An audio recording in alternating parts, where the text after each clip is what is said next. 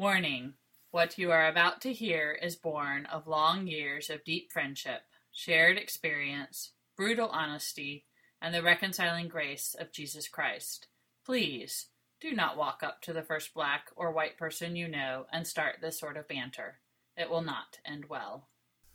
Welcome to Racial Heresy, the show where two Episcopal priests, one black, one white, attempt to violate the established racial doctrines of American culture and provoke you to do the same. Allow me to introduce Father Jarrell Ballantine, a cop meeting, gospel preaching, incense sweetening, hallelujah shouting, can I get an amen asking, race baiting, hip hop loving, priest, husband, father, friend, and all around good Negro. And allow me to introduce my brother, Father Case Ramey, a hoorah chanting, American as apple pie eating, James Baldwin quoting, handout giving, social justice preaching, priest, husband, father, friend, and all around high quality cracker. Good evening, my brother. How are you? It is a good evening. Easter is at hand. Hallelujah. Christ is risen. The Lord is risen indeed. Hallelujah. How you doing today? I'm having a good day. I am having a good day. I don't know why. I can't explain it. But here I am talking to you and having a good time. So I'm ready. I'm ready. Thanks be to God. You know, it's troubling times out there in the stratosphere. Troubling times as we watch everything that's going on around the world. I see they looking at us and laughing as they look at the American political system and where we're going. And here we are, two priests talking politics, which they say you're not supposed to do, religion or politics, huh? Nope. But here we are mixing it together on Racial Heresy, violating all sorts of things straight off the bat. What we have on tap for them tonight, my brother? We've got deep and rich doctrine today, as you said, alluded to. A little bit of politics sleeping in here. Not that we haven't touched on the political sphere before. I mean, we have been pretty open about our belief that Jesus' words, Jesus' life, death, resurrection, ascension, all had political implications. Indeed. And so we wade back into the waters once again, as many people will think of the politics here. And we have a doctrine, as I said just a moment ago. We have a rich doctrine tonight, a doctrine that says, "Let's make America great again." Woo! Make America great again. It's music to my ears, I think. You know, it just gets me thinking of the good old days, the glory days of America. Yes. You know, strange fruit swinging from the poplar trees and all sorts of goodness. Well, I don't think that's what we're talking about. I think we're just thinking more about, when a white man could come home from a good paying job and a one car and drive home and, have his wife who's been home all day. The wife who can't work and can't vote? Yeah, make America great again. Yeah. Well, but at least, she was at home and having the domestics take care of a lot of that for her, I guess. Maybe that was good, right? We had help at home. We had help.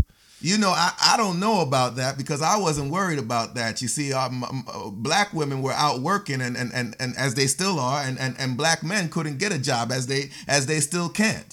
So make America great again. Maybe. Hold on. Now let's not abandon this doctrine altogether here. Now maybe there was something about let's see. No women. No. Yeah, come with it now. Black come with people. It now. No. Hold on. Mr. White man. Pay gap. No. Voting. No. Economics. Maybe. No. No. There's nothing, brother. See, that's the question that always comes to mind when I hear that. It's like, okay, make America great again. You see that last word there, again, is critical because to me it applies hearkening back to a previous time when America was great. It's not great now, they're saying, but it was great before. So when was this great time? Are we talking about the Reagan years, as everybody wants to talk about? It's funny that I'm the one that's on the right. I'm the Republican in this group, but are we talking about the Reagan years and the Iran-Contra scandal and crack being funneled into the inner cities and all that kind of stuff? When exactly are we talking about? Are we talking about when civil rights leaders were being shot and killed for trying to demand the rights that America has given? When exactly are we talking about? How far back do we have to go? Do we go back to when the Native Americans had their land stolen and smallpox was given to them as they marched along the Trail of Tears? When exactly are we talking about? Can you pinpoint this period for me? I think here, let me try this on. Okay. I think we want to get back. Well, we'll leave it that for we you with some air quotes that we, because I don't want a they people. I want a we people. We want to get back to certainty. We want to get back to a time when we knew what the Bible meant, when everybody was sitting in church and we knew our place in society and we knew with certainty what was going to happen. Like slaves obey your masters type. Okay, yeah. Well, and that's where it both gets to me very rich and also falls apart, because I see in this movement, in this doctrine of let's make America great again, and that being a rallying cry. I hear in that this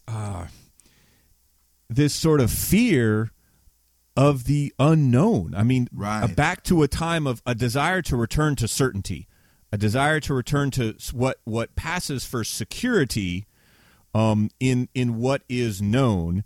And that, I think, is a response to a fear, a deep fear, about the moment that we are actually living in, this moment of upheaval, a time where I don't know how you want to call it, a new civil rights movement, a great awakening of some manner of magnitude, of a tectonic shift, some realization of just an incredibly different future, the potential that is now apparent to look in and say maybe we can live in a different way, or at least we're no longer going to live the way that we've been living now.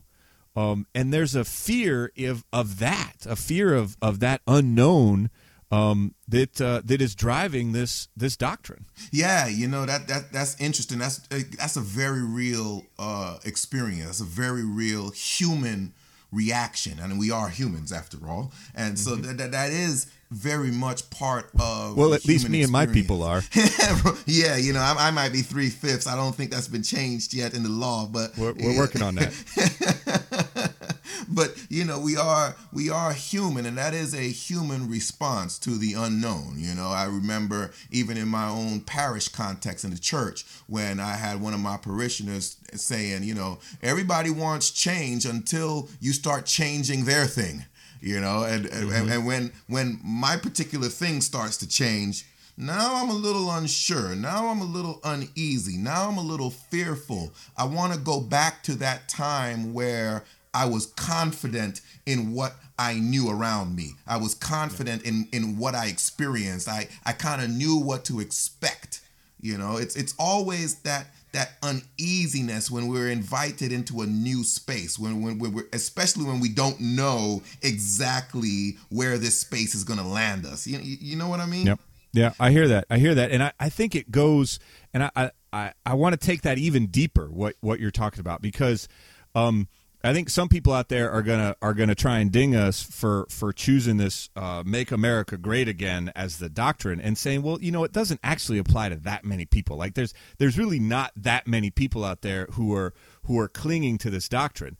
And what I want to add to what you've said is that those things, that fear and that desire for certainty, and mostly that fear of the unknown, has a double effect. And the first that we talked about just sort of on the surface, that fear, that unknown, but the second is that breeding this kind of hopelessness and almost a despair in the people who can't handle that fear and don't want to face the fear of the unknown, but instead sit in themselves and just despair about where we are, and in that despair allow for the existence of this "Let's make America great again," just with kind of a shrug and a hands in the air, and I don't know what else to do. So, I'm at least I'm not going to fight it. I'm just going to allow it to exist. And I think that is just as dangerous, and just as vile and just as doctrinal as embracing it in and of itself. Yeah, you know, I would almost venture, and I think scripture supports me in this, I would almost venture to say that it's actually worse than actually being the vile, hate-filled person on the side. The reason I say that is because I remember the Lord spoke to the churches in Revelation, and he said, I wish that you were rather hot or cold, but because you are lukewarm, I spew you from my mouth. And it's almost as if, you know, like that whole thing that even people like about Trump, you know, that he speaks his mind. And I like that too. I rather you speak your mind and let me know how hateful you are or how bombastic you are, rather than play nice with me while you're stabbing me in the back. You know, so it's almost as if it's more dangerous. But you're right. That tendency is there where, you know, we are willing to placate, we are willing to appease, we are willing to coexist with hatred because of that despair, because of that hopelessness, because, you know, we're not really confident in where things are going. And so we may not go to the extreme of those who chant, "Make America Great Again," but because of our own sense of uncertainty about where things are going, we're willing to appease and coexist with a ungodly sentiment, like 20% that agree that slavery was a great idea, you know, and the 30% that you know, think all sorts of hateful things. I mean, the stats are out there as far as, you know, when you look at that sector that has those beliefs, and the racism and the hatred and the bigotry and the xenophobia that exists within those circles, that even those of us who do not share those opinions are willing to coexist with them, which calls into question that whole notion of greatness. What is it that we are looking for? Can anything be great if we are going backwards, brother? Oh man, no, it can't. Well, all right. Can anything be great? We're going backwards. The backwards piece there is I feel that pull, and I want to try and peel this onion one more time. We've gone 2 layers, and I want to give it one more layer to take back before we get to that, right? And that is that to bring these two groups together, right? That we've talked about sort of this inherent, let's make America great again. We've talked about this sort of group, the lukewarm folks from Revelation, and that, you know, quoting Revelation always makes people feel better, right? You know, you always feel more secure about, you know, your future when you got somebody quoting Revelation to you. We've got to, I think we can bring this together and even find a place where we ourselves can resonate with that, because I think underneath of this is that very human fear of transformation. Right. Even and greatness inherent in that, right? That fear of transformation, the fear of what am I going to become? What are we going to become? And what is that how's that gonna feel like? And what is that gonna mean? And what am I gonna lose? And where am I gonna be in all of that? Yeah. It's like I don't know what we become. I know what we were, you know, and even though what we were, I can admit that there were some bad things back there, but I know what we were. I mean, I think of the Israelites on their journey from Egypt, and at one point in the midst of the unknown, in the midst of the wilderness, they like, Moses, did you bring us out here to die? At least back in Egypt we were eating, you know. And so we know what was there. It was bad. It was horrible. There were bad things there. You know, there was slavery. There was oppression. Women couldn't vote, and so on and so forth. But at least we know what existed back there. Can we go back? Because I'm not too sure about what's going to come. I don't know what's going to happen. I don't want to go where you're leading me, Moses. I don't want to go ultimately where you're leading me, God, because I'm afraid. And so that tendency is to go back, and it's like the Israelites themselves were thinking that was the way to be great again. The way to be great for them was to go back to Egypt.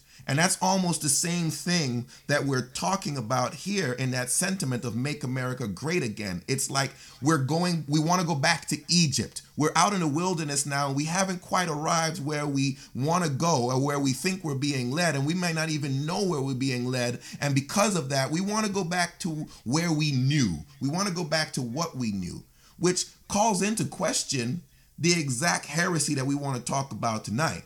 That's good, because I need some gospel, brother. Because I'm sitting in that place of despair right now. Well, let me take you to the promised land, my brother.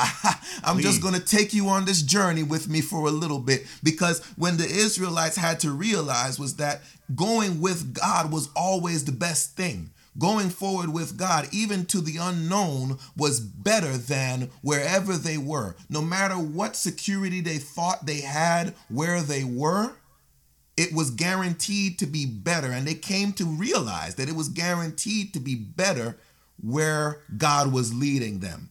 And so the heresy that we want to talk about when we look at greatness, because that's a pursuit that we all want to have. When we look at greatness, the heresy is greatness can only be achieved as we move towards God, which calls us to move towards each other. Mm-hmm. You know, from the standpoint of when they ask Jesus, what is the greatest commandment, singular? And he responds twofold. The greatest is to love the Lord thy God with all your heart, all your mind, all your soul, all your strength. And the second is like the first, to love your neighbor as yourself. That means that the only way we can move towards God is when we move towards each other. And to drop back just a little bit, I know we said we weren't going to drop back, but it almost seems like it's necessary to drop back a little bit. That whole sentiment of make America great again is trying to move away from each other. You know, we want to separate ourselves from immigrants. We want to separate ourselves from refugees. We want to separate ourselves from those who are other than us. We want to separate ourselves from everything that seems to be different from what we know. But if we look at the Israelites, that cannot be the answer. The answer can only be to continue moving into the unknown, like Abraham, who left the land of Ur, not knowing where he was going, but trusted the Lord and went anyway and ended up in this land of blessedness. Not saying that it lands on the right, not saying that it lands on the left, not saying that it's embodied by Bernie or Hillary or Cruz or Trump or any of them, but I am saying that it is embodied by Jesus Christ, and that so long as we band together and follow him, that wherever we're going is what will truly make us great, because we will be bound to him and to each other. And that kind of greatness, looks a lot different and looks a lot like love and joy and reconciliation as we move towards each other, and looks like a promise of peace, a promise of hope, and a promise of courage that really does counter that place of despair and hopelessness that reflects this fear of change that we seem to be living in this fear of transformation, and brings a promise of greatness embodied in a way that I don't know that has really been seen on this earth, yet is promised in a richness and a depth of love and of reconciliation. One of your favorite places for our conversations to land, right? A real promise of greatness that is not defined as this world would have us define it, but is defined by one whose existence is entirely love, one whose existence is entirely peace, one whose existence is a precious collection of all people. Yeah. You know, it's like that thing that we say in the church and liturgy. You know, we're always processing. You know, we are never recessing. You know, because we are always in that forward movement towards the kingdom of God. We are always moving closer and closer towards God, which means that we are always moving closer and closer towards one another. And so long as we continue to make that movement, that is what makes us great. You know, and so as we look at that very real fear, brothers and sisters, as we look at that very real fear, we want to invite you into what will truly make us great. You know, retreating from one another will not make us great. Retreating from the world will not make us great.